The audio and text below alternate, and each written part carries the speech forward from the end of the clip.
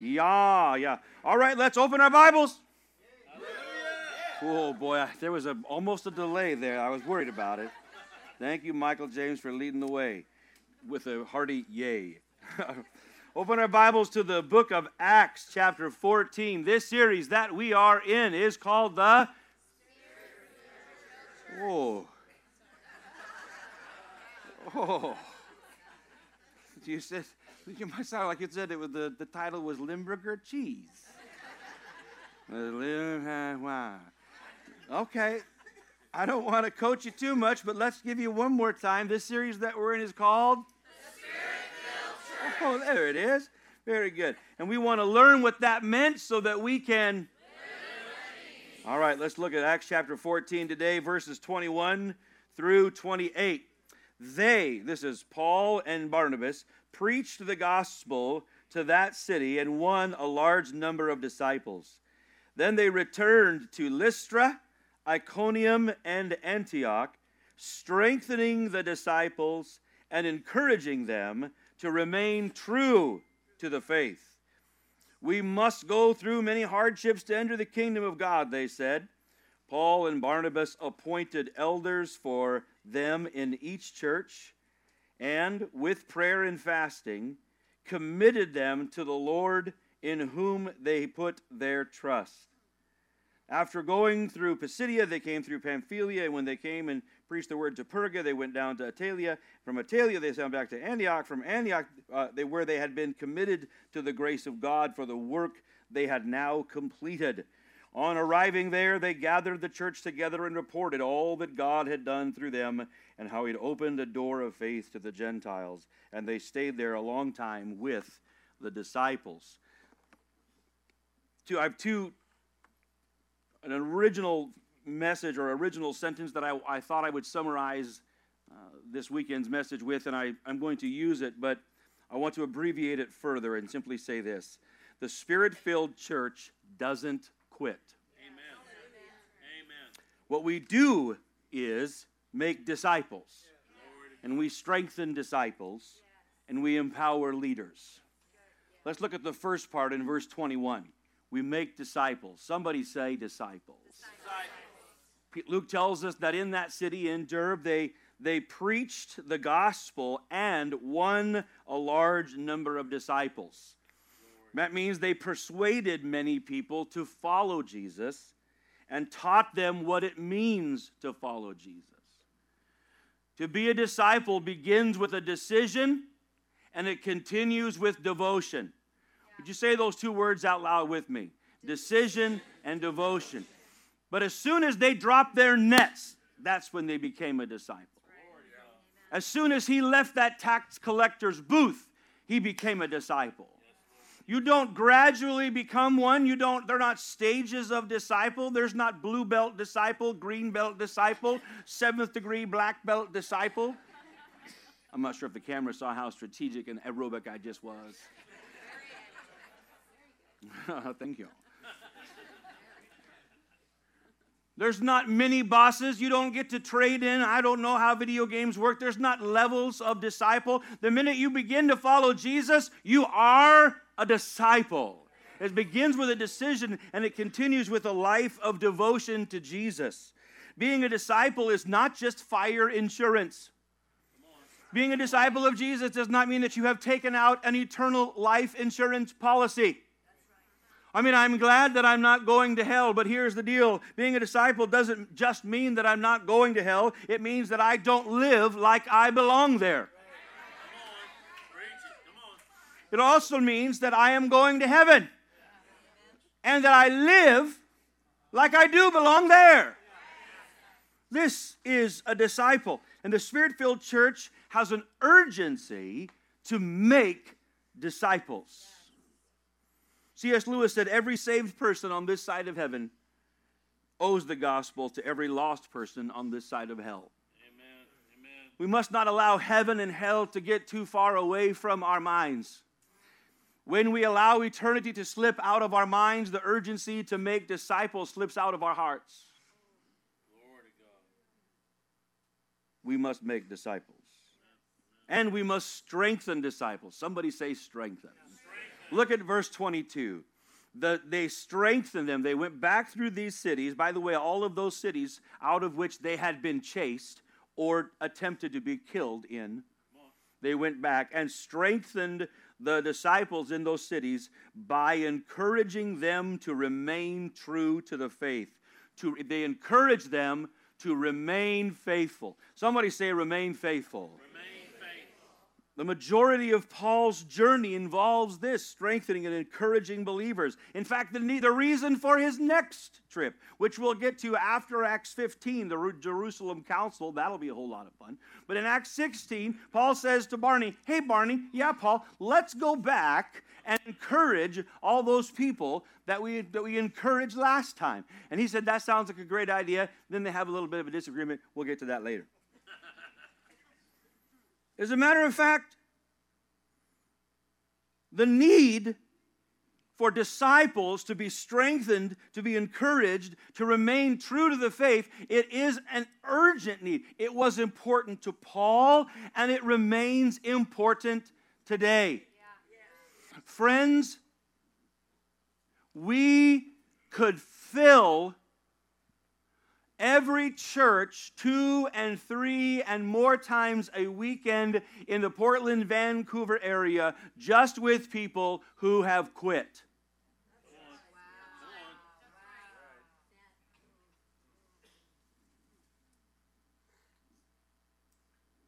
A great deal of the New Testament is devoted to urging us not to quit, but to remain faithful, diligent, even enthusiastic.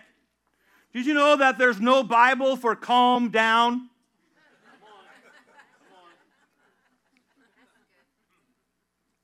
There's no Bible for calm down. There's no Bible for, hey, take it easy. Oh, that'll wear off after a little while. 1 Corinthians chapter 15, verse 58, Paul says, therefore, my friends, my brothers and sisters, stand firm. Let nothing move you. Always give yourself fully. Do you hear Paul's language here? It's unfortunate that I suppose we read this like, mostly give yourself some. No, always give yourself fully to the work of the Lord because you know that your labor in the Lord is not in vain. Listen to Romans chapter 12, verse 11. Paul says, never be lacking in zeal. Never be lacking. Let your zeal-o-meter should never fall below 100. No, that's the problem. When we begin to excuse and accommodate our zealometer going down, and we wonder why people are discouraged and unstrengthened and disinterested and bored. You steward your own zeal. That's why I came in here during that song, Tossie playing honky tonk on here, and I look, half of the people aren't even standing up, clapping their hands, looking around like you're waiting for the next song to come on. Thought, absolutely not. We're going to sing that again. Where is your zealometer? It's on you. Well, it's not up to somebody else to make you excited or enthusiastic. Not up to somebody else. Paul says this, never be lacking in zeal, but you keep your spiritual fervor serving the Lord. You keep it. You steward it. You take good care of your fervor. What's my fervor? Your fever. Your spiritual fever. The word is fever. Though one translation could word it this way. I translated this in one of my dissertation papers that it means to stay aglow, be aglow.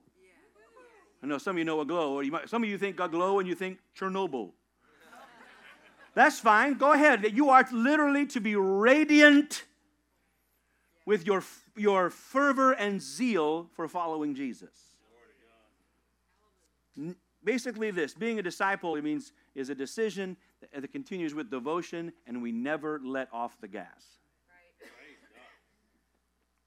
Paul says, now listen, you're going to go through many hardships to enter the kingdom of God, meaning there is pressure to quit. Come on. There's pressure to quit. There's pressure to quit because we, disciples of Jesus, are those who swim against the current. Right. There is a current against you. There are things that are against you as a follower of Jesus. The devil is against you. I don't imagine any of you need to write that part down. You don't say. Devil? Who is Diablo? Who is this Diablo you mean?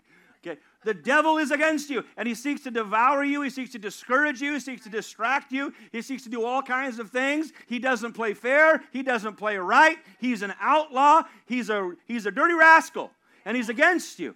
And not only is the devil against you, the world is against you. Now, by the world, I don't mean the whole world. I don't want you to go, well, the whole world is against me. I don't mean to turn you into Eeyore. What we mean by the world is... By the world, we mean the world system, that system in the world, Babylon, that system that organizes itself against the knowledge of God is against you. If for you sci-fi people, they're still stuck in the Matrix. And your flesh can be against you, your own carnality, your own sense of temptation or distraction or desire to compromise. There's a whole lot against you, but what shall we say to these things? If God, then who can be against us? Listen, friends, the Spirit-filled church does not quit because we cannot. We cannot quit for the sake of those who have gone before us. We cannot quit for the sake of those who are coming after us. We cannot quit for the sake of the Lord Jesus Christ. We cannot quit for the sake of your own soul. Friends, the stark, honest truth is this: there are no crowns for quitters. No crowns for quitters, no promises, no rewards for quitters. You might be able to quit and justify it. You might be able to give all kinds of reason, talk people around you into believing it was a good idea. At the end of the day, all that anybody's going to remember is that we quit. All our kids are going to remember that we quit. The next generation is going to remember, all they're going to know is, well, they used to, but then they quit. And here's the darker truth: nobody quits alone. If you've been in church more than 3 minutes, you know this to be true. Nobody quits alone. If you quit, you will spread disillusion and disappointment and discouragement like a poison around you. You'll quit and take other people with you. Don't quit. You must not quit because your location, I don't care how great, how low, how high, how sideways, your location is not your destination. This is why the writer of Hebrews writes to us in the book of Hebrews chapter 10, verses 23 through 25. Listen to him. He says, "Let us hold unswervingly to the hope we profess." You never let go of that hope. Why? For he who promised is faithful. Amen. And let us consider how we may spur one another on to good deeds. Spur one another. NIV says it so gently. Spur one another on. But what does that sound like? What's a spur? Anybody know what a spur is? Anybody want to get kicked by a spur? Well, that's what the word is. Old King Jimmy says provoke. Provoke one another. But don't stop there, because Christians stop there too much. Well, the Bible says we should provoke one another. We ought to just go around annoying and poking and frustrating one another. Glory. Just being a doer of the word. Hallelujah. Provoke one another to love and to good works. Every time you get around one another, it should be a poke and a prod and a provocation to love more deeply, to love more profoundly, and to love more thoroughly, and to good works, to do good stuff. You all should have a really good influence on one another, which is why he says, not giving up meeting together. You know, you can't provoke each other if you're not around each other.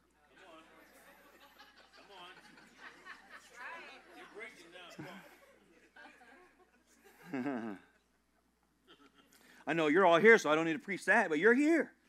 But listen, show up. Now, I know sometimes you got to rest in or take a break, or, you got one of them coughs. That's all fine.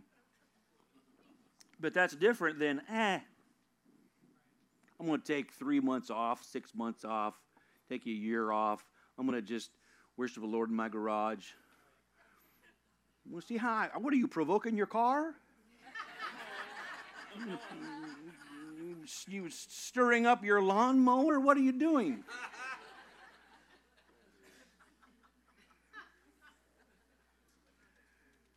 Don't give up the habit of show up.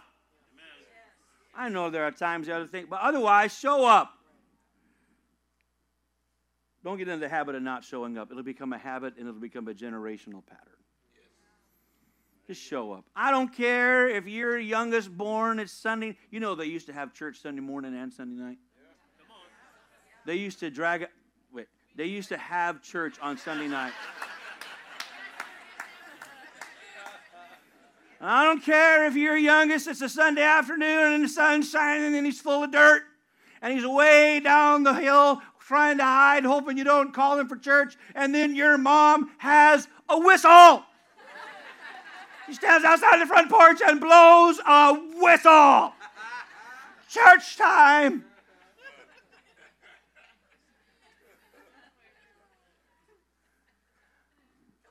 I might have not wanted to go. I might have not wanted to go, but I never regret that I went. Nobody ever regretted not quitting. Lots of folks regretted otherwise. And it says, encourage one another all the more as you see the day approaching. When was this written? I don't know, 2,000 years ago, right? 2,000 years, he says, listen, the day it's getting close. Encourage each other. If that was true 2,000 years ago, there's 2,000 more years reason. How many think we're probably closer to the day than they were? So we probably need more encouragement. Double down, triple down. Encourage one another as you see the day approaching. Never forget there's a day approaching. Yee. And then finally, we empower leaders. We empower leaders. They appointed elders in each church with prayer and fasting, committing them to the Lord in whom they had put their trust. Elders in each church. I know some of us read that in hindsight, we're like, well, yeah, that makes sense. And you're thinking about, Pastor Jim and Gloria, elders and hallelujah. Did you remember, though, that a lot of these folks, I think elders, we need to have Brother McKinney. Let's appoint Brother McKinney to be elder over the church. And that makes perfect sense, does it not? We should do that. But Brother McKinney, some of these people, look, where's baby Addie? Is she in this church service? Baby Addie has been in church longer than some of these people were. Right. Some of these people only been in following Jesus for 3 months, 4 months. Time to be an elder. What? Yeah. What now? What? Can you imagine the risk? Can you imagine the risk of giving birth to a community, the expression of the body of Christ in Lystra, and then saying, well, we're out of here, and you, and then trusting the body of Christ in a whole city to a person who's been only following Jesus for a few months? That's a risk. We're much more comfortable with control. Much more comfortable with control, but not all the time does control work out for us. Accountability does, responsibility does, but control seems to keep things under control. That would have been quite a risk to empower people to do that. They would have had to literally commit these people and these churches to the Lord as if it were really His church. This church. Now, they weren't sloppy. They weren't careless. They did this with prayer and fasting and leaning into the leadership of the Holy Spirit. And these elders would have been charged with serving and protecting the church. They would have been responsible for stewarding the message of the gospel. They would have been responsible for stewarding the promise and the presence of the Holy Spirit, keeping both of those central and focused in the church. You say, hey, Dad, why would you say that? Well, all of these churches that we just talked about are in an area called Southern Galatia. And I believe, and it's a pretty common knowledge now, that the book of Galatians is written to these churches in Southern Galatia.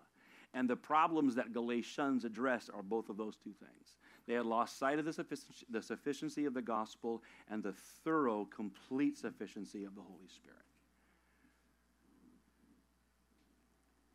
Now, when they say they appointed elders, we should not see that Paul went around dispensing titles or positions or placards.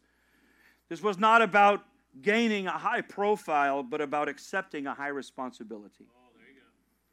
They would have been responsible to serve and to pray and lead by example, to lead by encouragement, to lead with patience, endurance, and maybe even say it this way, they were to lead most by not quitting. It remains important today for us to recognize and affirm those who the Holy Spirit is already using. Who's already an example? Who's already an encourager? Who's got an apron on? See, we really don't select elders as recognize and affirm who the Lord is raising up. And then here's the risk. We must take the risk of giving people responsibility and committing them to the Lord. Ultimately, this is how the Spirit-filled church prospers and increases and multiplies. We make disciples. We strengthen disciples. We empower leaders. And we do not quit. This is the Spirit-filled church. We have an urgency to make disciples. Are you a disciple? Do you believe in the Lord Jesus Christ? Have you repented of your sin? Have you been baptized in his name?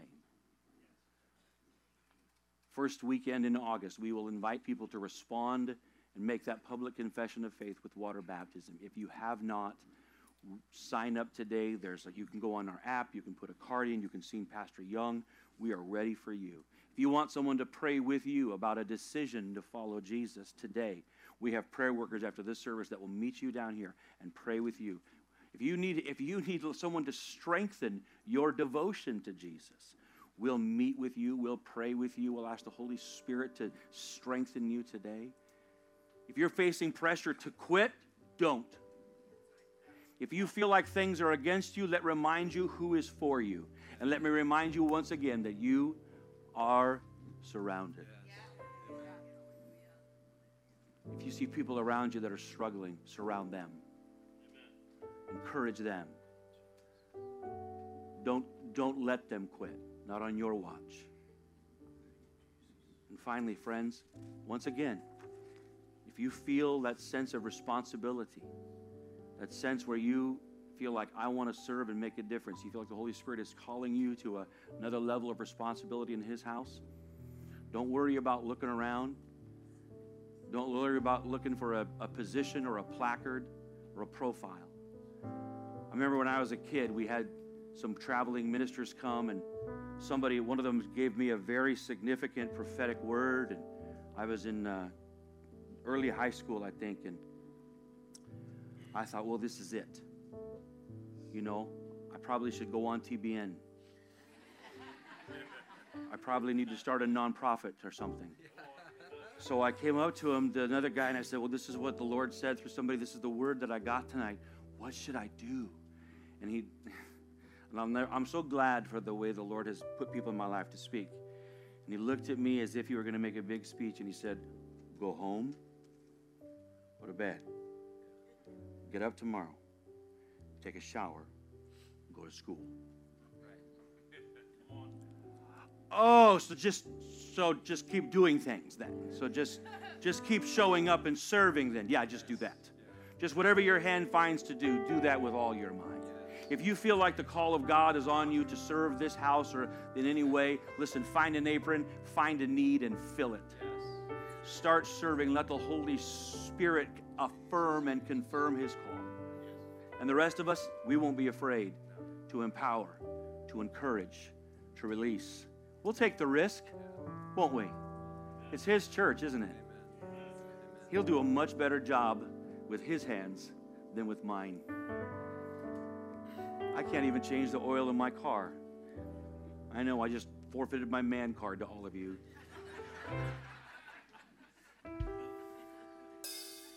But I trust his hands to do a lot more than mine.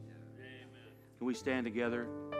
Spirit-filled church, be strengthened, be encouraged. Can I have some prayer workers come and join me at the front?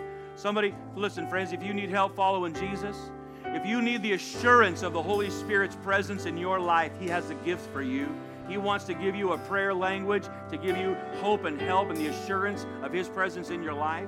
If you need help, if you feel like things are against you and you need someone to strengthen and pray with you, we want to pray with you this morning. So if you'd like to pray, these folks will wait here, but we're going to just sing a chorus and praise. Then my sweet wife's going to come close us in prayer in just a moment. Aaron, lead us, will you? Let your glory fall in this room. Let it go forth from here to the nations.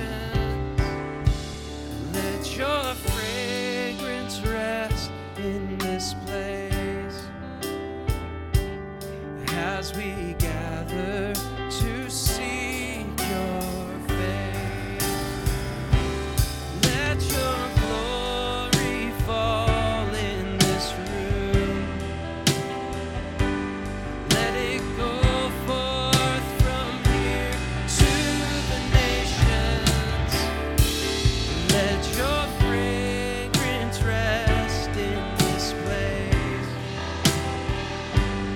as we gather to see your face. Thank you, Jesus. Lord, I thank you, Father, that you have called us to make disciples, to strengthen disciples, Lord, and to empower leaders. Father, I pray that we would leave here not only encouraged to not quit, but to be encouragers of others. May we encourage other disciples.